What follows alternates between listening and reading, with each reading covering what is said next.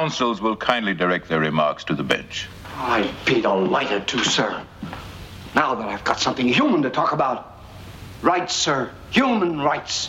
The Bible, the Code of Hammurabi, and of Justinian, Magna Carta, the Constitution of the United States, fundamental declarations of the Martian colonies, the statutes of Alpha 3. Gentlemen, these documents all speak of rights. Rights of the accused to a trial by his peers, to be represented by counsel. The rights of cross-examination. But most importantly, the right to be confronted by the witnesses against him. A right to which my client has been denied. Your Honor, that is ridiculous. We produced the witnesses in court. My learned opponent had the opportunity to see them, cross-examine them. All but one. The most devastating witness against my client is not a human being. It's a machine. An information system. The computer log of the Enterprise. And I ask this court adjourn and reconvene aboard that vessel. I protest, Your Honor. And I repeat, I speak of rights. A machine has none. A man must. My client has the right to face his accuser. And if you do not grant him that right, you have brought us down to the level of the machine. Indeed, you have elevated that machine above us. I ask that my motion be granted. And more than that, gentlemen, in the name of a humanity fading in the shadow of the machine, I demand it. I demand it! Now, Whom Pods Destroy. Hello, and welcome to Whom Pods Destroy, a Star Trek discussion podcast. I am Terry, and I am joined as ever by Derek. Hello. And by Graham. Hello. Hello to you, gents. Yes, we are back for another episode. But before we get on to the meat of the episode itself that we'll be discussing, which is Court Martial, in case you haven't read the show notes, I like to keep this podcast evergreen. But from time to time, if interesting news about Star Trek emerges, then I like to talk about it. And the news emerges that J.J. Abrams is returning, not to direct, but to produce yet another Star Trek film, of which we currently know nothing about, probably because they don't want to tell us, not because it's super secret. But I have a feeling that this may discharge J.J. Abrams' contract with Paramount to make Star Trek films. So I'm wondering whether or not they're just doing it, commissioning it because they have to, because they got a contract with J.J. Abrams and Skydance to make another film, or because they've got something super duper lined up. And I wanted to canvass your opinions, gents, a general question. This is why I didn't prep you for it before we started recording. What is your opinion in general of the J.J. Abrams films, the movies from 2009 to beyond? I mean, they don't have to go into specifics. I know you have feelings about each individual movie, but in general, what's your feeling of them as a project? Derek? I thought that they were a good sort of update for a new audience, when they came out, which is, over 10 years ago. I enjoyed them as Star Trek. It doesn't deflect from any of the other series because they're in the cinema universe as such, and also they're in their own universe that has been, retconned into that. I've enjoyed them all to certain degrees. I think the first one was brilliant. The second one, so. There were some bad bits in there. And the third one, it was enjoyable. And I actually did grow to enjoy the actors who played the characters as well, and it would be a shame to not see them, some of the actors, playing those characters again in the future. Overall, thumbs up from me, and I would like to see something more. I'm quite intrigued, though. You said that sort of like he is producing these rather than directing them. When you said that, I was just wondering, is there any room for the Quentin Tarantino film that has been on and off? Quentin Tarantino has been said that he was going to make a certain amount of movies, and the only thing that hasn't actually fit, that he hasn't done is a science fiction adventure series yet into his type of movies that he's done. He's done westerns, he's done war films, and so the science fiction, I think, is the one that he's missing. Graham, do you think that this is conceivably a vaunted Tarantino outing? And also a few words on your view of the Kelvin universe, the Kelvin timeline, and that experiment. No, I don't think it's going to be a Tarantino film. I think it's going to be a J.J. Abrams film that is going to be quite a cookie cutter, just fill in the gaps. Maybe not. Maybe it'll be something that is more related to what's been happening on Netflix for the last couple of years, because all of that has happened since the last Star Trek film. As far as the Kelvin universe is concerned, it's a distracting piece of side canon. It's a nice thing to watch. It sits in under the Star Trek umbrella if it doesn't sit in the universe. But of course, if you want it to sit in the universe in some kind of parallel dimensional sort of way, then yes, of course, headcanon is your friend. Well, I mean, I think you're being a touch unkind. I think, if anything, shots have well and truly been fired. But it's actual canon. It's official Star Trek. It happened. It's just obviously a different timeline. The thing that occurs to me about the Kelvin universe is it is what it has always been, and that is a mechanism for managing a franchise that sits across two different media companies at the time, and that is what it is. It's a creative endeavor that was born out of a contractual issue as opposed to anything else, and I suspect, bluntly, it shows in a lot of areas. I think 09 is a triumph, and anyone who says differently is just simply wrong. I think that Into Darkness is a mistake. Error in judgment massively, and I think that Beyond, which was directed by Justin Lin, not by J.J. Abrams, it should be said, I think is a thoroughly enjoyable romp and an authentic Star Trek adventure, albeit not overly memorable. But I certainly think that those movies are better than most, if not all, of the next gen movies. Maybe Generations, I think, is probably a genuinely good film from the Generations, from the next gen lot. And I think that they've done well. I suspect that what will happen is that this movie will probably tie up the Kelvin universe, and then it will just simply go into become a footnote in the history of Trek canon, because obviously CBS and Viacom are now the same people. So the Kelvin universe doesn't need to exist anymore. And I suspect that they may well reconcile the two universes, and then we'll just go back to having tedious bi-yearly two-part episodes set in the Mirror universe. So basically, it'll go into its own box set. Yeah, absolutely. I mean, it has been a really interesting creative experiment, and I don't wish to cheapen it at all, because I think Chris Pine brought huge amounts of himself to the role of Captain Kirk and enhanced that character hugely. And the same with Zachary Quinto, who I think we thought was a fantastic Spock. It would be grievous to think that we wouldn't see him certainly playing that role again. I like Carl Urban, but I couldn't help but feel that he was doing an impression of DeForest Kelley rather than bringing anything to the role. But that is not to say that it wasn't an enjoyable. So it's been a great ensemble. And I thought what they did with Uhura and in promoting Uhura and making her far more interesting, I think is a laudable thing and one of the highlights of that franchise. And I'm really glad those movies were made. Really glad those movies were made. But at the same time, I'm also quite pleased that we no longer need the Kelvin universe. So yeah, I'm optimistic about it and optimistic for the franchise in general. But we should probably stop talking about future Star Trek, because we are concerned with Star Trek of the past, the distant past. Star Trek episodes that are even older than we are. Well, maybe not all of us, but most of us. No, actually, I think this episode is older than all of us, isn't it? It is, yes. Is it? Pointing the finger accusingly at me. At the birthday. It is older than me, yeah. It's just about older. It had the glint of Derek in its eye when it was being made. It's cool. It's an episode. It's the 20th episode. It's an episode from the first season of the original series. It's called Court Martial. I'm sure that you've seen it, listeners. If you haven't, then pause, go and watch it, and return, and then you'll be up to speed.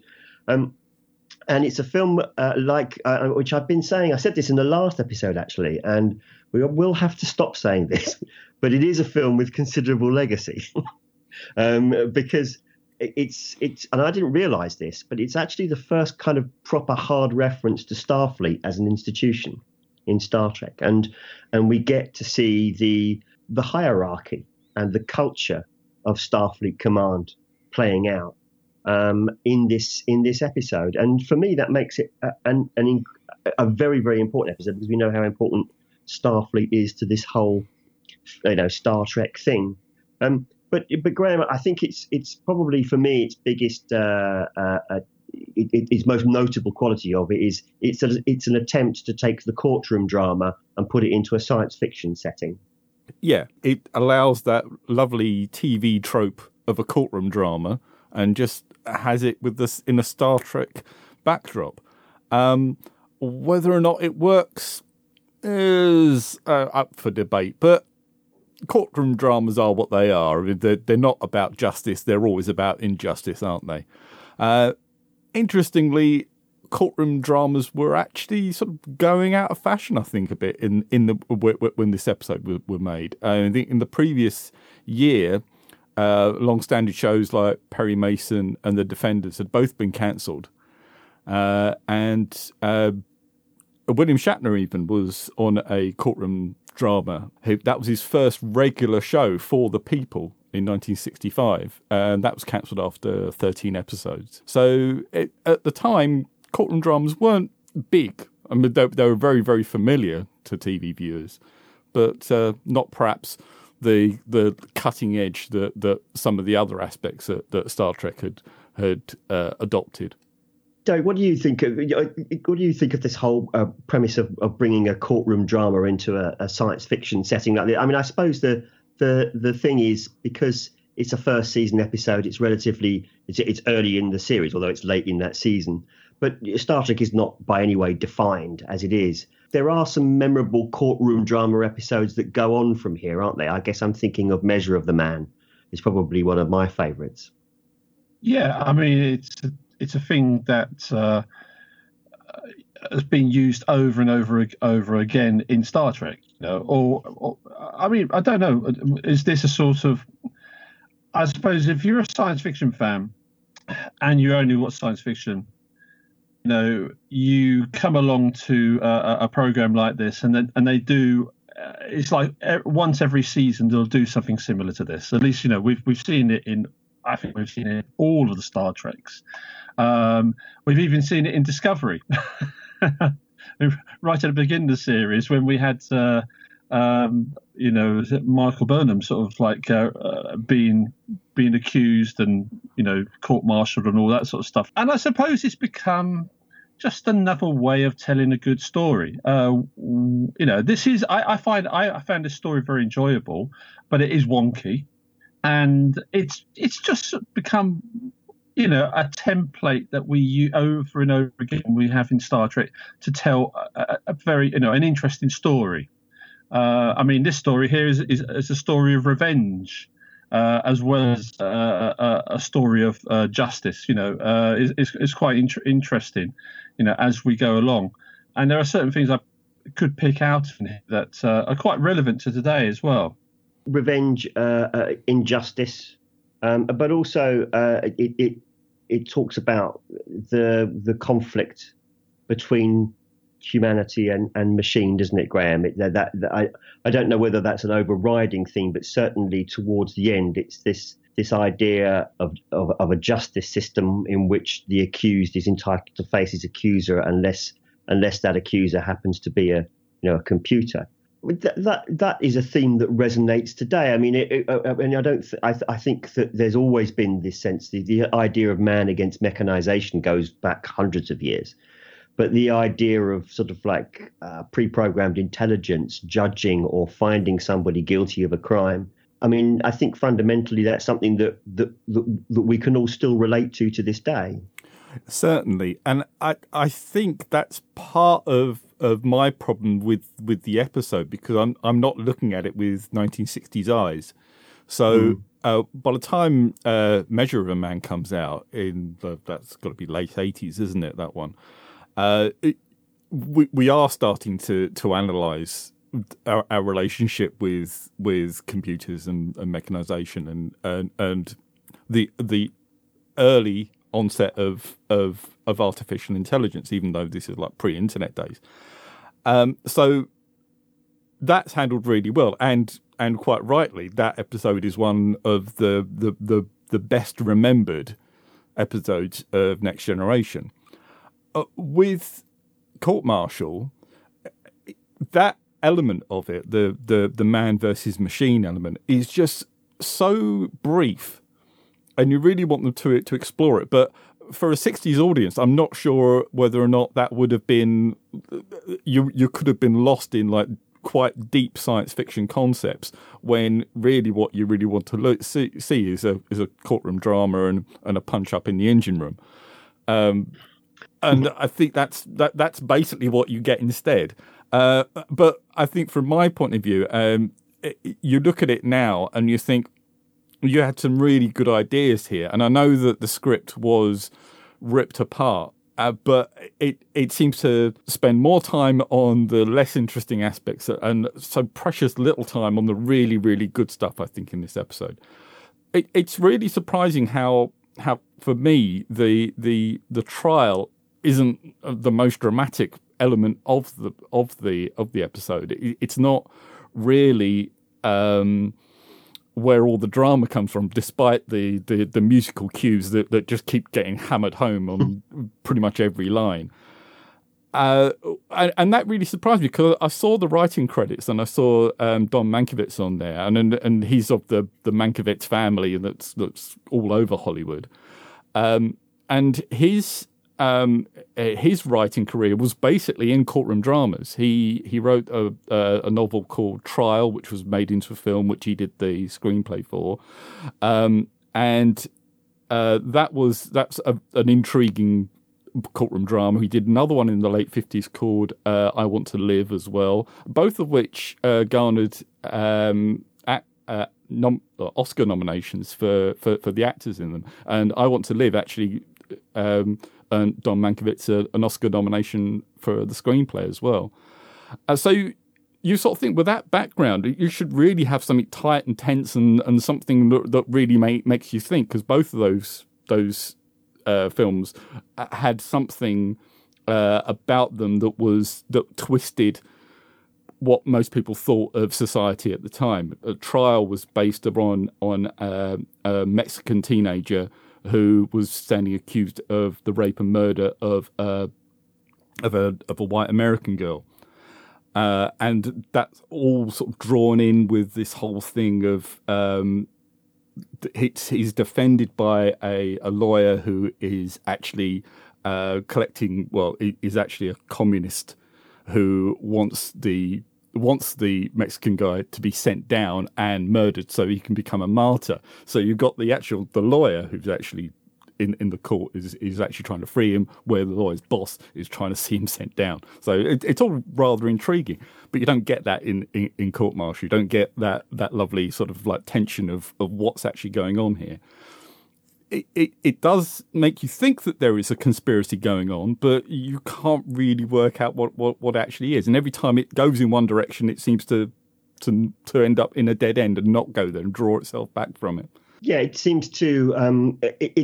Much of it is based on the fact that it's one man's word against the machine, and then when confronted with the so-called facts and evidence, the bridge scene in which Kirk is jettisoning the pod and killing his old friend and possible nemesis Ben Finney, which is very clumsily done and doesn't hold up at all, that sequence, I'm afraid. Feeling was, there must be something wrong with the computer, there must be something, but it was never really thoroughly and properly sort of like explored. And although I think that the way in which Spock realized that there was that where the issue stemmed from by playing chess was very good and led to a very pleasing exchange between him and McCoy. I agree. There wasn't a great deal of tension within there. It was just an awful lot of overwhelming evidence against the defendant, plus some quite notable and interesting and rousing speeches, I think work kind of quite well, and delivered, particularly Samuel T. Cogley's one is very theatrical, as we like to talk about, and very speaking to the virtues of a Western liberal democratic justice system, and clearly pointing out to the viewers that it was the Western liberal democratic traditions that had prevailed in the future, and that this is how we did our law back then, and it's okay, guys, we won. And I thought that these things were quite interesting. Don Mankiewicz also penned the pilot episode of A Man Called Ironside a few years later as well. But I think that the plan was that this was going to be a fairly cheap episode and effectively a single set episode. But I think that there'd obviously been some changes and a rewrite, and actually it turned out to be quite an expensive episode because they commissioned Albert Whitlock to do a couple of matte paintings. Starbase 11. Let's just reflect on that if we can before we return to some of the more serious stuff about this episode. Not that isn't serious, but it is a one. I love these matte paintings, particularly this one, because it's our first glimpse of a proper starbase, Derek, and they are beautifully rendered paintings, aren't they? Oh, it's lovely. I mean, I do have to sort of pull up the idea about it's a starbase. Okay. I always thought starbases were actually either sort of like satellites, as we see later on. We've just basically got a planet-based starbase. So it's a planet base. It's not a starbase anymore. I mean, yeah, okay. I mean, I don't think you'd I know. a base on a star, would you? I mean, that seems impractical. At night time maybe. Yeah, I mean, when the star came out, that would be, everyone would get a bit singed. But it's a lovely piece of work that's commissioned. I don't know how much he charged for all of these things, if that was something that pushed up the price. But it is an interesting set. I mean, a piece of artwork, which was a little bit of trivia. It was reused in DS9 as a front cover to the magazine in Beyond the Stars, when the characters are obviously in the golden age of science fiction. One of the characters is actually reading the book, and it's actually on the front cover of that. There's a little bit of trivia I found out, and the actual one of the titles of the story is actually called Court Martial, written by Samuel T. Cogley. Oh, really? So there's a little bit of a what they called again Easter eggs in DS9 for this, so which is quite nice.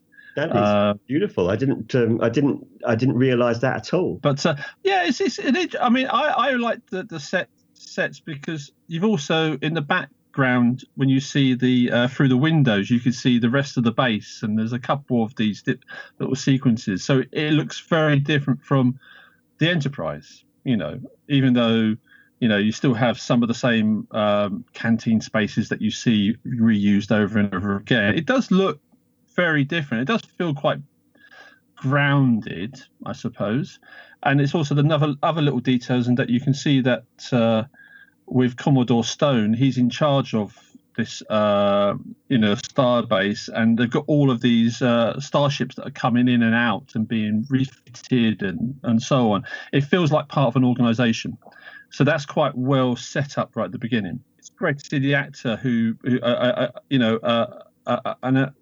he's a Canadian, African Canadian actor playing a man of such authority. And I thought I'd seen him loads and loads of places before, because he just looks, the actor Percy Rodriguez is such an imposing figure, throughout this episode. Graham, that's the one of the hallmarks of this episode is that it introduces Starfleet Command as a fully formed institution and organisation with a structure. It's clearly a quasi-military in nature, but all of the authority figures in this episode, not all of them, but most of the authority figures in this episode. So Commodore Stone and the judge and the jury, albeit are men, but they are men of different ethnic extractions. And do you think something was trying to be said here? Do you think this is the kind of progressive message, or do you think it's just a coincidence of casting?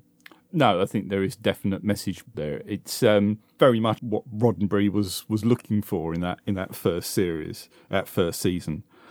Interesting as well, going back to Mankiewicz's The Trial, the judge in that was an African American as well, which was an aspect that was played upon within that story as well. Which for 1955, that's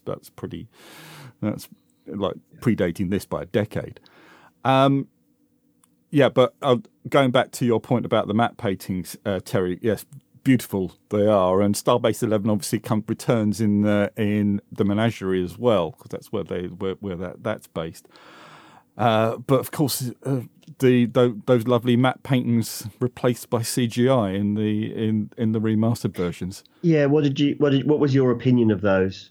Meh. I mean, yeah. Well, one of them is a loving recreation of the Whitlock original, which is fine. But one is completely new. It's got a lovely planet with a ring around it, which we see on the zoomed away shots. Which I suppose it's a moon. I suppose, isn't it, going around there? Also, in the remastered bits, they've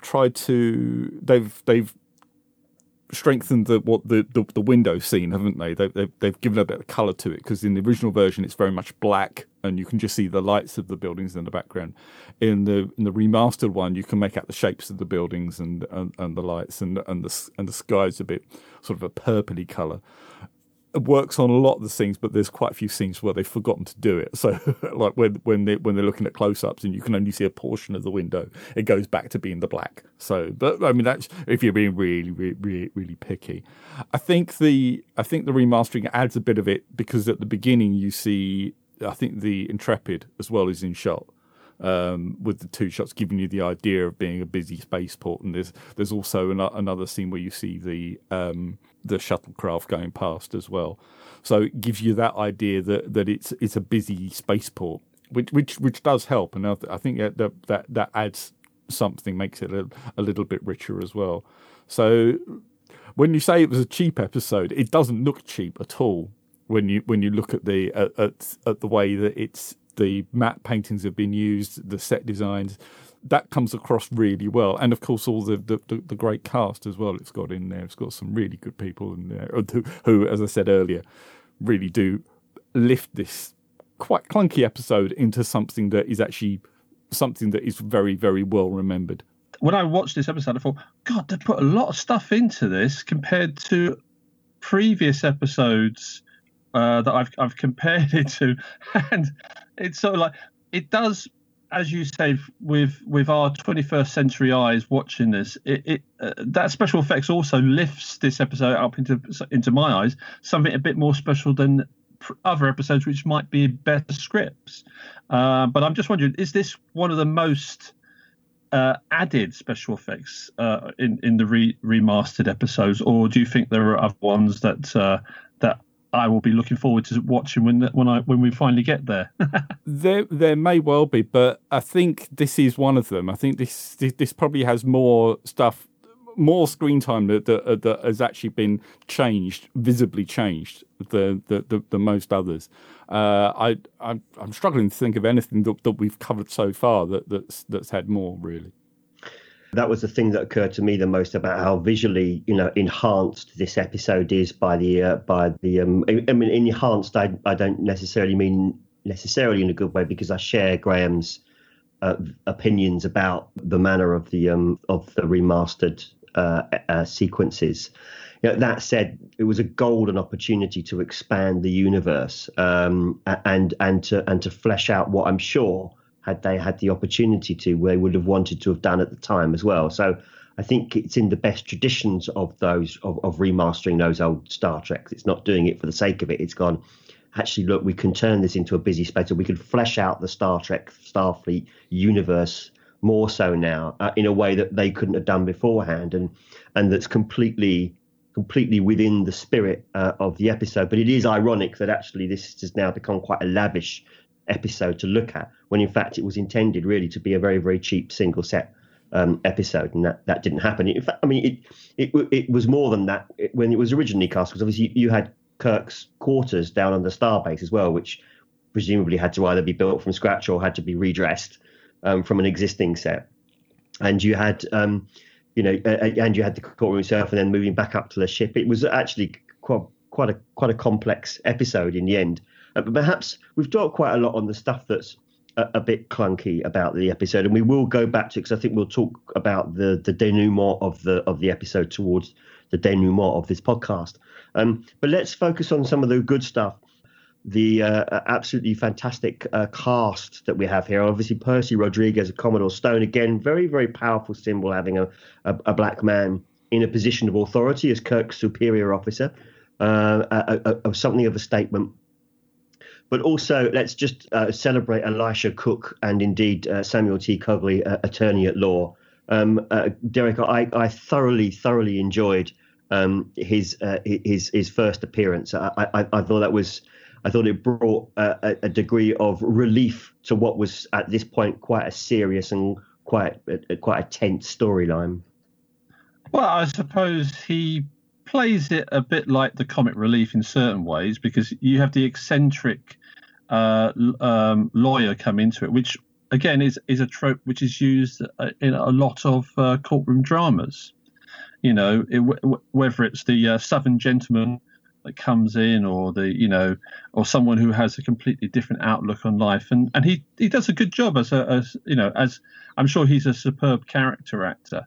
I did hear that sort of like he had problems with the script, and that they kept on, probably that added to it, the difficulty of this, where he couldn't remember all the lines, and when you actually look at it later on, you can see that the cutaways is probably to help him to keep the narrative going. It's when you're looking at other people's faces when he's going on about all these different figures from history and so on. He's enjoyable, and the actor who played the prosecution, she's brilliant as well. I mean, but I did find it a bit funny right at the beginning of her introduction, and there's if you want to look at dig into her story, she's another of one of Kirk's old flames, and surely she shouldn't be actually involved in the prosecution if she's actually one of Kirk's lovers from a previous life. So that adds a bit of the wonkiness to the storyline. And also you have a bit of lechery right at the beginning from McCoy, which is, which is terrible. That was just shocking to look at. I think, oh my God. That was very awful. I'm actually a doctor, Yes, you're quite right. All of my friends look like doctors. All of Jim's look like you. Oh no!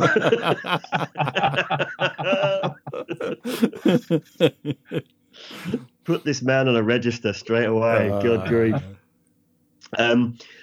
Graham, a few words about. I would like to talk about Joan Marshall and Ariel Shaw as well, and also I'd like to talk a little bit about how this works with Captain Kirk. Interestingly, but a few words on Elijah Cook, if you will, because I'm sure you've got some interesting information about him. He is a well-established character actor who I think. I mean, I don't know whether he's played this kind of role in the past. I think he's possibly the best known for his role in The Maltese Falcon. Maybe not, but he suits that character trope of the maverick defense attorney, doesn't he? Yeah, certainly. If this had been made 30 years later, you could probably think of Wallace Shawn might have taken the role. There you go. Yeah, but obviously, like, a great character actor. I think you look at his at the list of films he's got on there, and it is huge. I think he's got something like 200 credits or something like that. So obviously, someone who was reliable. But if Derek says he was struggling with the script, I don't know if that's a fact that he was ill prepared or the script was just not very good. Maybe it's a bit of both. But maybe that explains why he is suddenly removed with about 10 minutes to go, because he sort of leaves. He says, "I have to go now. Bye-bye," and that's it. He's gone. That's right. No, because that's it. He does. You're right. Because he doesn't return at all, does he? He says he will return, but we never see him come back. It's almost as if he's gone. Yeah, no, I'm done with this. I'm out of here. I mean, you have to think that a man of his skill and craftsmanship and experience should really be able to cope with even some of the more difficult scripts. But apparently, there's loads of unincluded footage of stuff that he had to read that just didn't make it. And I wonder, and it certainly does reduce the episode. I mean, it lessens the episode, unfortunately. It does that towards the end. The episode goes weird. Let's just quickly celebrate Joan Marshall. A real short. It's always difficult for female guest star characters in Star Trek of this era, because they're always usually really badly treated or really badly portrayed in some respects. But obviously Ariel Shaw, who apart from anything else, should have recused herself from this trial because of her previous relationship with Jim Kirk. But maybe that's just not a thing in the 23rd century. Maybe they all feel they're all beyond that now. I know certainly Roddenberry had very clear, very blokish ideas about sex and open relationships and stuff like that. And maybe he kind of thought, well, it's fine. Everybody's fucking everybody out there. It's not really a problem. Don't worry about it. But she plays an attorney as well, a figure of authority and a woman of great skill and character. And I think she pulls off what are actually in some cases quite difficult scenes extremely well. And the character holds her own in this episode. Gents, Derek, I think you're next. What do you think?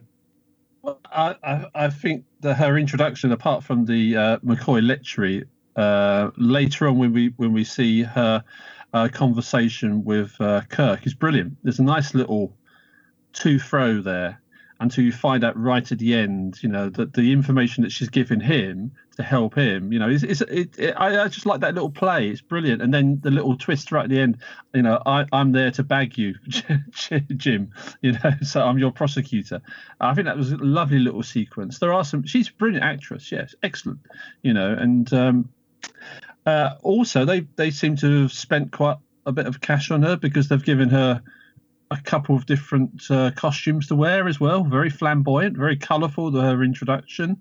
And then you see her later on with, I suppose, a dress uniform for a female officer. If you want to get into Star Trek minutiae, that you with the really big collar and everything like that, which I don't think you see again. But they've obviously put. It looks like that this episode is actually totting up quite a bit of cash for such a series, as we know that you used to always start skimping on money and sets and everything. But she definitely all the way through, and she doesn't disappear right at the end either. She stays right to the last moment, doesn't she?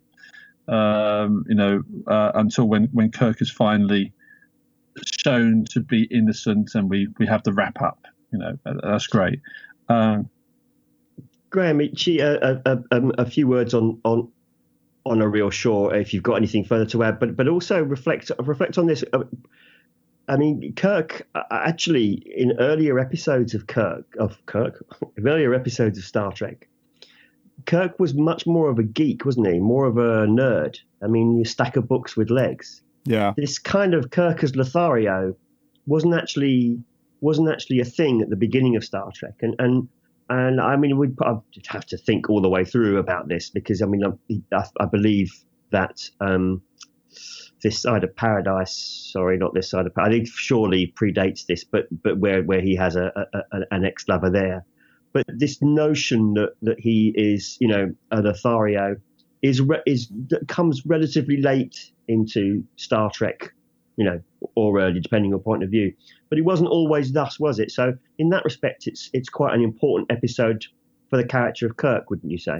Yeah, certainly. I mean, it's a very world-building episode anyway, isn't it? I mean, because of the whole Starfleet stuff, the list of starships that's up on the wall, even down to the list of everyone's service number and rank and commendations as well. This is all the stuff that was slavishly written down by fans over the years when they were being shown on reruns. without the benefit of videotape. But this certainly does build a lot of the whole of the Starfleet ethos, doesn't it? Joan Marshall, who's brilliant in this, she has. There's actually, if bloopers can be famous, she has quite a famous one that has done the rounds over the years. The last scene she has on the bridge, where she kisses Kirk. In the close-up, and I don't know if this is purposeful or not, or whether or not I think it probably is. But she asked in the blooper, would it be okay to kiss the star of a ship captain? Do you think it would cause a breakdown of discipline if the lowly lieutenant kissed the star of a ship captain? I'll send you a link to it, so you can put it in there if you want to have that. I think I saw another blooper with her as well, where she comes in and she does the high kicks. Oh no, she's actually sat at the table and it's another actress that's doing the high kicks, and she's like looking at it bemused. It looks like they were having a lot of fun then in this episode, doing it as well as I don't know how long it took to do, but it does look like there's a lot of camaraderie-ship in the whole thing. Yeah, but I have seen the one with the kissing. She was a showgirl, wasn't she? So she probably knows a few high kicks herself. Maybe she was sort of like judging them on merit. So let's just get into the meat of the actual the setup and the climax. The whole Ben Finney thing. I think for me, this is probably the least interesting element of the episode, and yet it is the backbone of the story, and I think that ultimately that's why it's not as strong as it could be, and maybe not as classic as it could be. Because you're right, Graham. I mean, the reason why this episode endures so much is that it was source material for FASA role-playing games during the 1970s, isn't it? Because it gives so much. It's like Journey to Babel in that respect. It's just got so much of that world building going on. But I mean, I'm on board with the idea of a Starfleet officer being, vengeful, against, a former friend, someone who he named his daughter after. To the point where I think that they will be willing to, commit that kind of murder. I mean, I was not convinced, Graham, at all. No. By the motivations of Ben Finney, I'm afraid. No, and this is obviously where it falls down. They make him a nutter. Obviously, they make him crazy. They give him the crazy eyes, and it's played really well by Richard Webb as well. He comes in and he does that.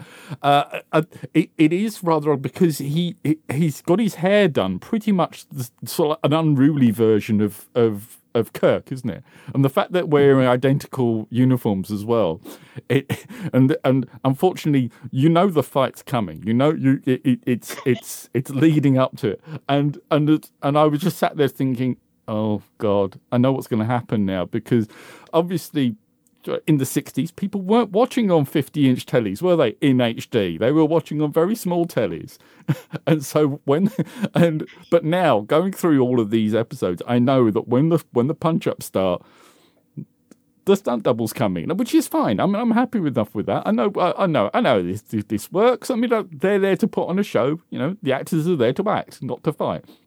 And so you've got 4 people all looking the same, all in this fight, and you only see. So it's like, whoa, it's good. It's a good job that Kirk gets his shirt ripped, so you know which one's him. It really does help. Yeah, it's like, can the stunt doubles just go over there, please? Yeah, no, a bit further, because we don't want to. This has happened before,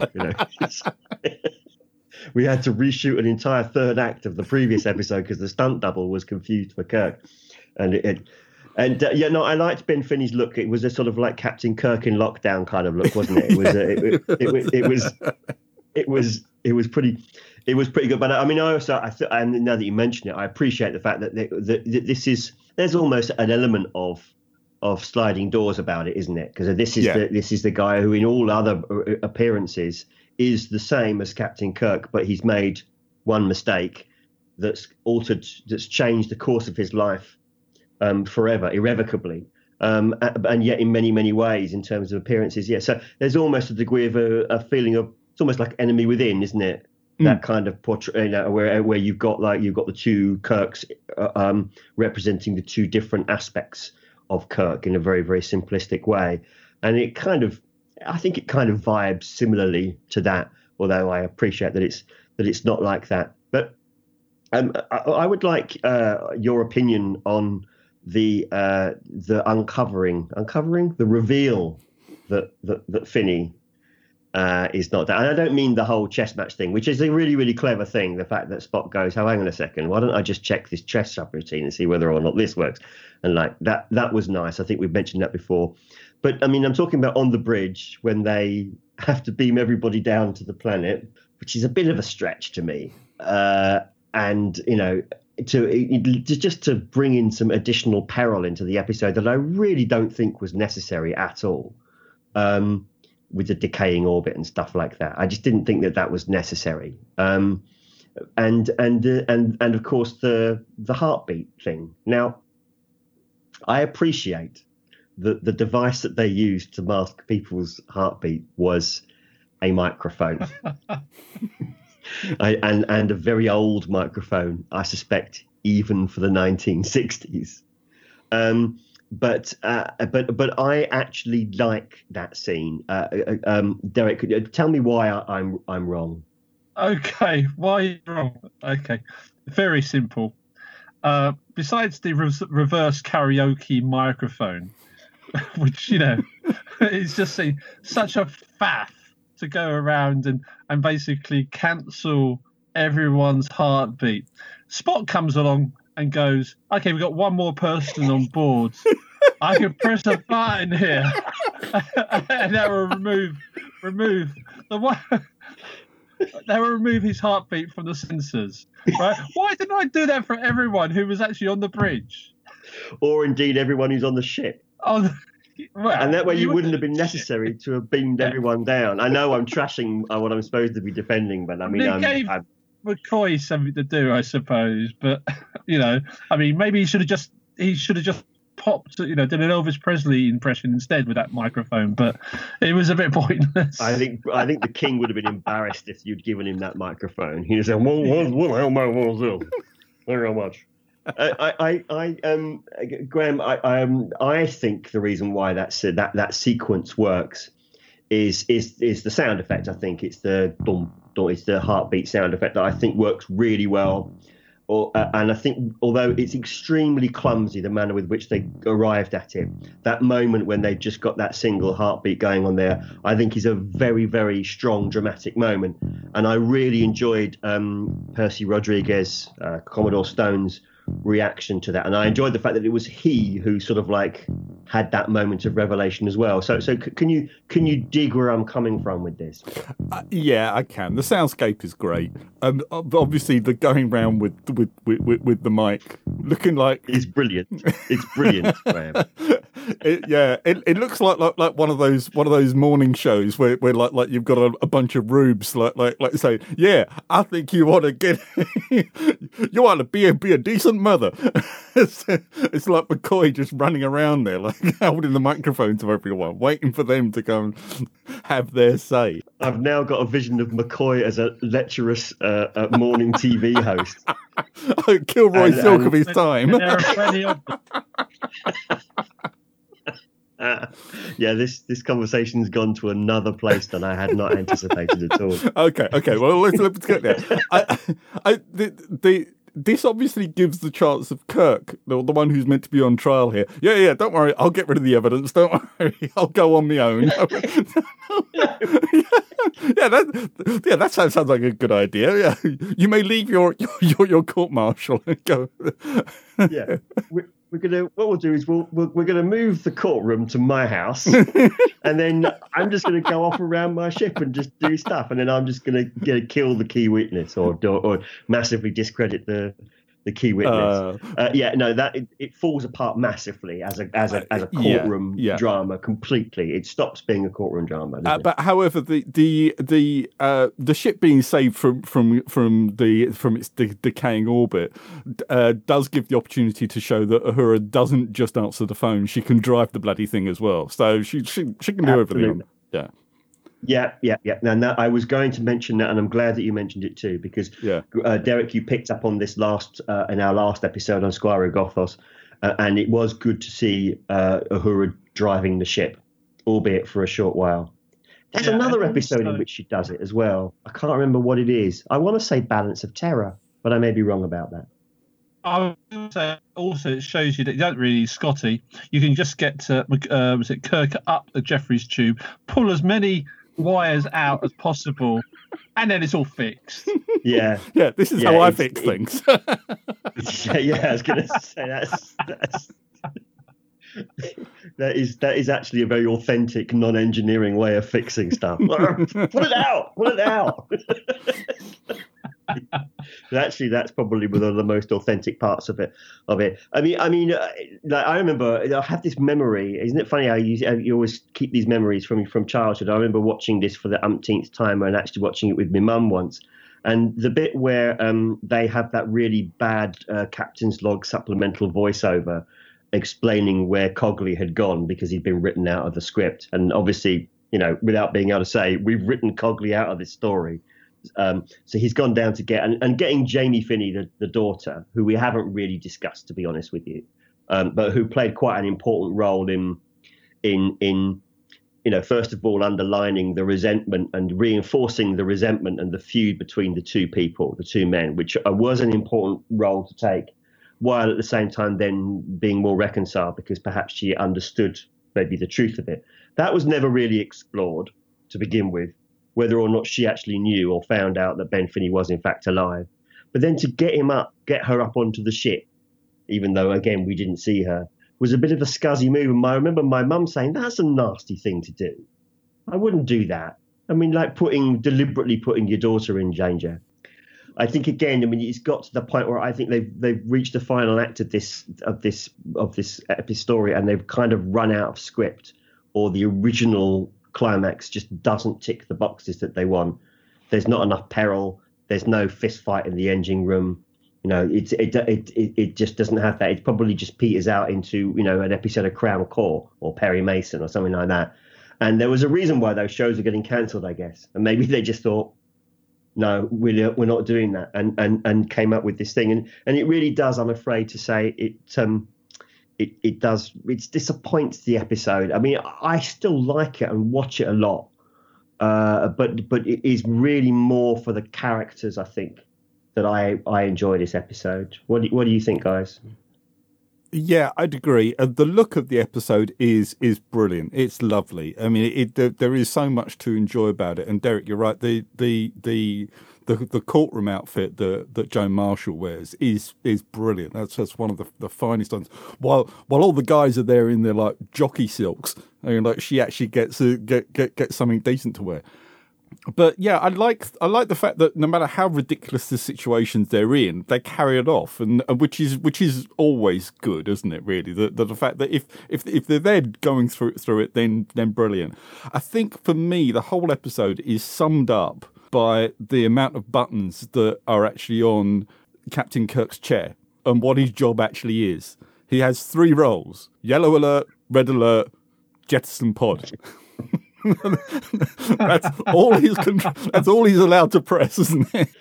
Yeah, that just doesn't work, does it, Derek? I mean, like, it's just not realistic. It's that, I don't think it's difficult to judge in through 1960s eyes, as Graham says. It's impossible to look at through 1960s eyes. But like, who has jettison pod on their captain's chair, really?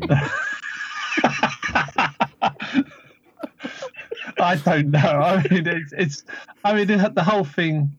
See, this is it. I enjoyed the episode. I'm loving it. But now looking at it again with our eyes here, I can see even more faults in it, and it doesn't detract totally from it. But yeah, it's clunky as anything now, And I will not be able to get will not be able to unsee those bits now. So I mean, in fairness, James Bond had an ejector seat button on the gear shift of his DB5, so I mean, it's not a complete stretch, I suppose. But do you think that they kind of like had a Starfleet equivalent of Q, who sort of like was showing Kirk his chair, and they said, "So here's your red alert, here's your yellow alert, and here is your jettison pod," and Kirk goes, "Jettison pod? You're joking."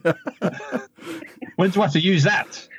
They probably decommissioned that Jettison pod after this episode. Yeah, they said we really should take that out. Yeah, take that out. Yeah, because I'll get in all sorts of trouble from now on. I mean, you could have at least had a trip switch on it or something like that. Just some kind of because I mean, you could slit it, but oh fuck. And there are 3 buttons there that obviously do nothing because they haven't got a label. No, it's daft. It's a daft episode, but it has a wonderful gloss to it, wonderful sheen to it, wonderful characters, brilliant byplay, wonderful world building, fantastic message, strong Roddenberry ethics, all the best qualities of Star Trek. But yeah, just not a terribly well put together to Scott. I think that's my final word on it. Jens, do you have a final word on this episode?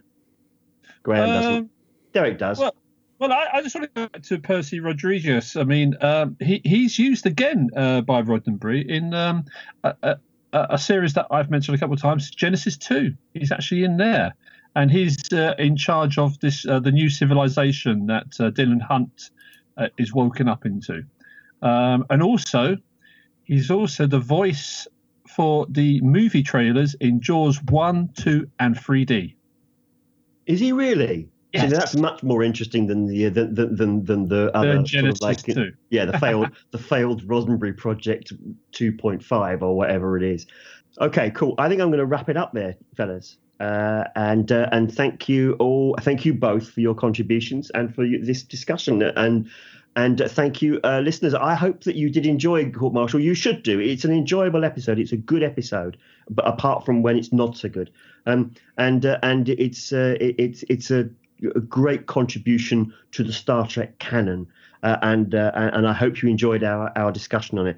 whompodsdestroy.com is where our website is. We have an email address, garth@whompodsdestroy. I don't usually read this stuff out, do I? And we're also available on all major podcast platforms. But let's face it, most of you are working from home now and are probably listening to this on your computer. So that's absolutely fine. If you care to share us with your social networks, we would be very grateful. But if you don't, that's fine, all good. And we'll see you next time for Whom Pods Destroy. So from myself, Terry, and from Derek and from Graham, it's goodbye. Goodbye. Goodbye.